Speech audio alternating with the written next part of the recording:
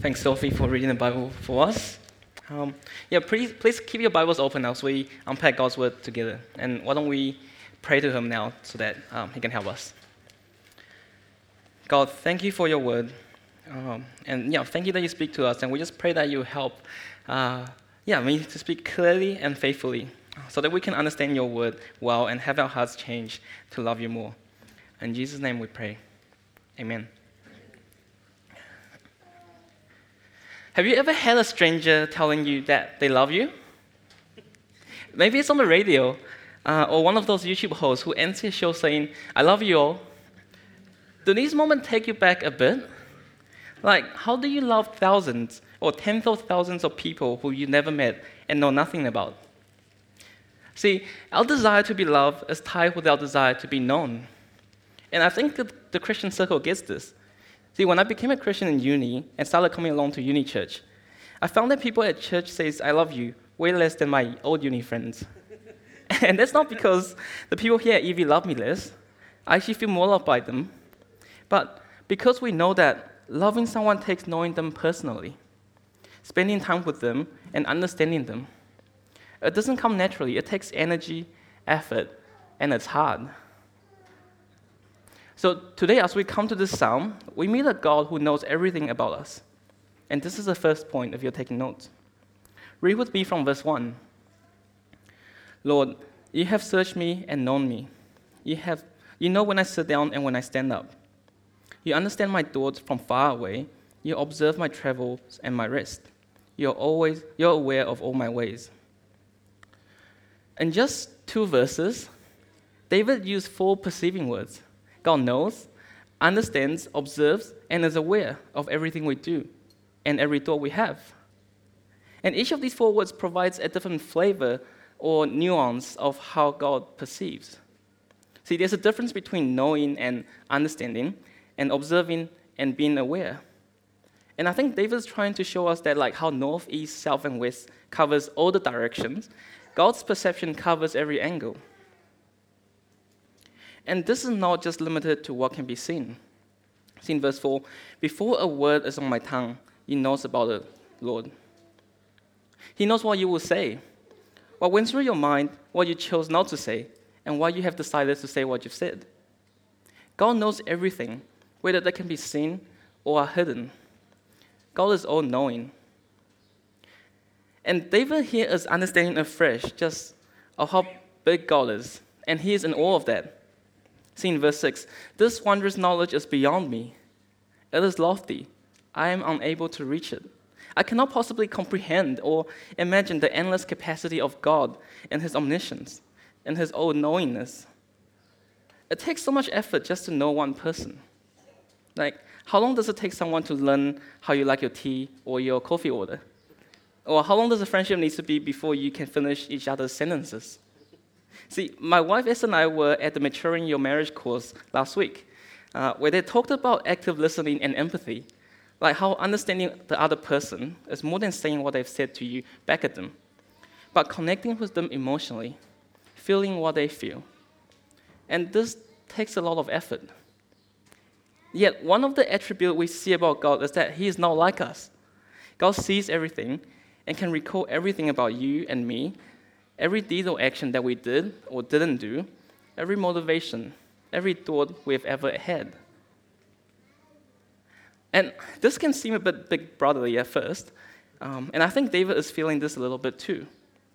Let's read on from verse 7. "Where can I go from your spirit? Where can I flee from your presence?"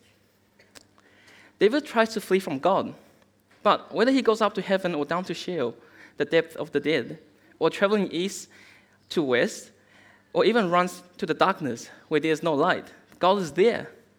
There is no escape from God. He is everywhere. He's omnipresent. But did you see how David responded to that? "Even there, your hand will lead me. Your right hand will hold on to me." See, God is not a big brother who watches over you. He leads and holds on to you. So how would knowing this change you? Are there times in life where you feel like you're struggling alone? where you felt so alone or abandoned. Psalm 139 reminds us of the fact that God is there. He is everywhere. Are you aware of God's presence? Is your knowledge of His presence as good as knowing where you stop getting Wi-Fi in your house?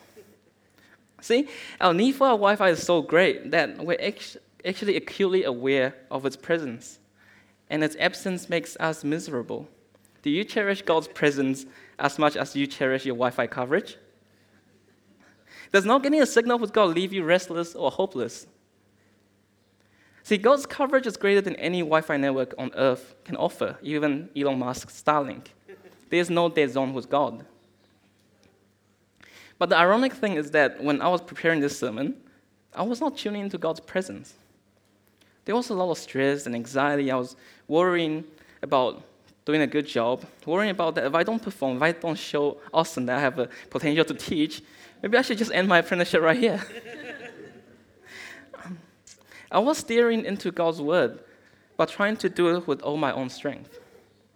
It's until one morning when my brain had been spinning all night for this sermon that I realized I have not asked God to help me in this. I know God sees me and is with me, yet it takes me so long to ask for His help. And I wonder if this is something you do too.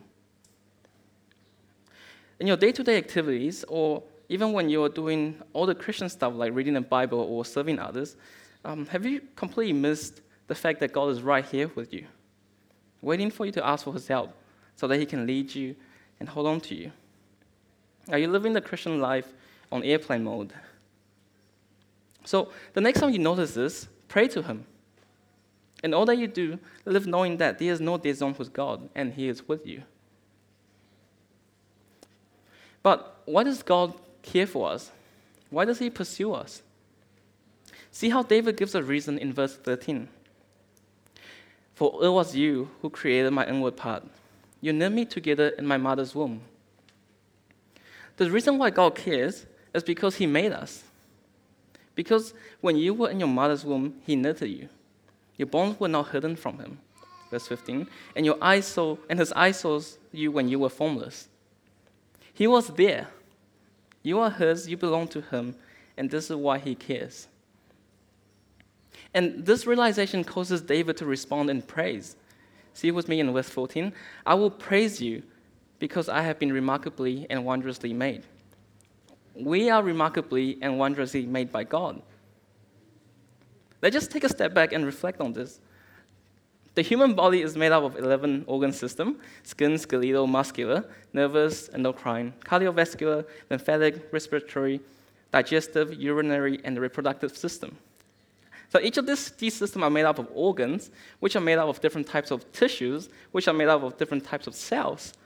And there are about 200 different types of cells in the human body, which I'm not going to list. But just to give you an idea of how complicated the adult human body is, we are made up of about 30 trillion cells. That's 30 million cells, 3 with 13 zeros after it. And each of these cells all need to come together in a certain way for the body to be healthy. And any misarrangement in our cells results in a serious disorder, and that's why it's called a disorder, right? So, thanks. So when was the last time you marveled at God's creation? When was the last time you felt wonder from God? That you were just in awe of how big He is and how small you are. But knows that He cares about you. The creator of the universe, who knitted you cell by cell in your mother's womb, He cares for you. So do you, like David, praise God for this? Do you, like David, treasure how infinitely big God is? God made you, and He knows your entire life. See with me at verse 16. All my days were written in your book and planned before a single one of them began. God planned your entire life, from one cell at your conception to 30 trillion cells. There isn't a moment in your life that's a surprise to God. And David treasures this deeply. It's on the screen. Verse 17, God, how precious are your thoughts to me. how vast this psalm is. If I counted them, they will outnumber the grains of sand. When I wake up, I am still with you. Do you sense the security this brings? To have all your life known by God before it even started. That from day zero, the moment you were conceived, He knows. He's there. He intended it. You are His creation. And when you wake up, He is still with you. This is such an important truth because regardless of how you and I are made, we're no accident to God. I'm not sure if you guys have done this with your friends where you try and figure out when you were conceived based on your birthday. Like those born in September are New Year babies, and those born in November might have been made on Valentine's Day. And of course, there's a few babies in our midst who we know are a blessing from the COVID lockdown.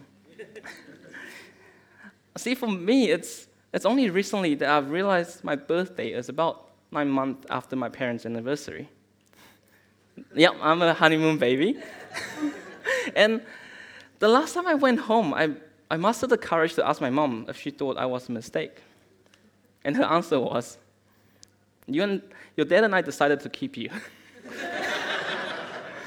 So, in other words, yeah, for sure, I was a mistake. But hey, they decided to keep me. I still don't know how I feel about that. But I can turn to God because of the truth of the psalm. The truth of the psalm is that nobody is a mistake from God's point of view. This is such an important truth that every single one of us was planned when we were at our most fragile. Before our parents began to consider what to do with us, how to name us, our wonderful God has purposely planned us and fashioned us in the womb. He cares. We matter. You and I matter to God.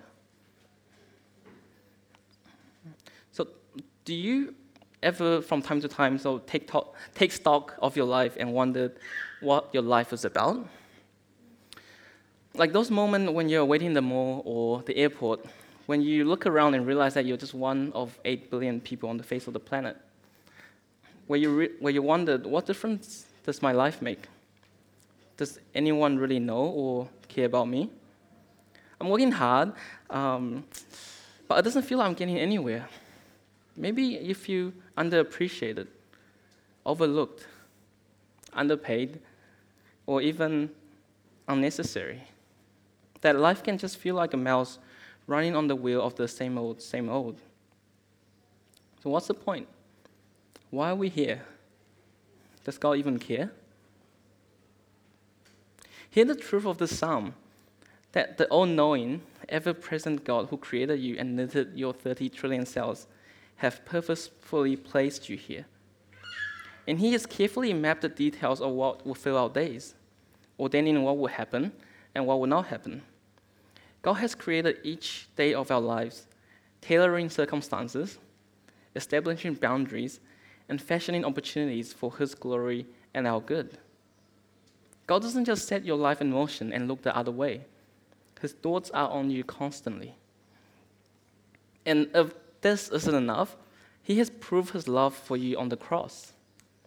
The God who made us, the God who gave us life and therefore have every right to take it away, despite seeing all our failures, all our guilt and shame, He loves us so deeply that He chose for His Son to die in our place, so that we might be reconciled with Him. Hear the words in Romans 5. It's on the screen. But God proved His own love for us in that while we were still sinners, Christ died for us. And verse 10, for if while we were enemies, we were reconciled to God through the death of His Son, then how much more, having been reconciled, will we be saved by His life? And this is the comforting words of the psalm, that God will lead you and hold on to you.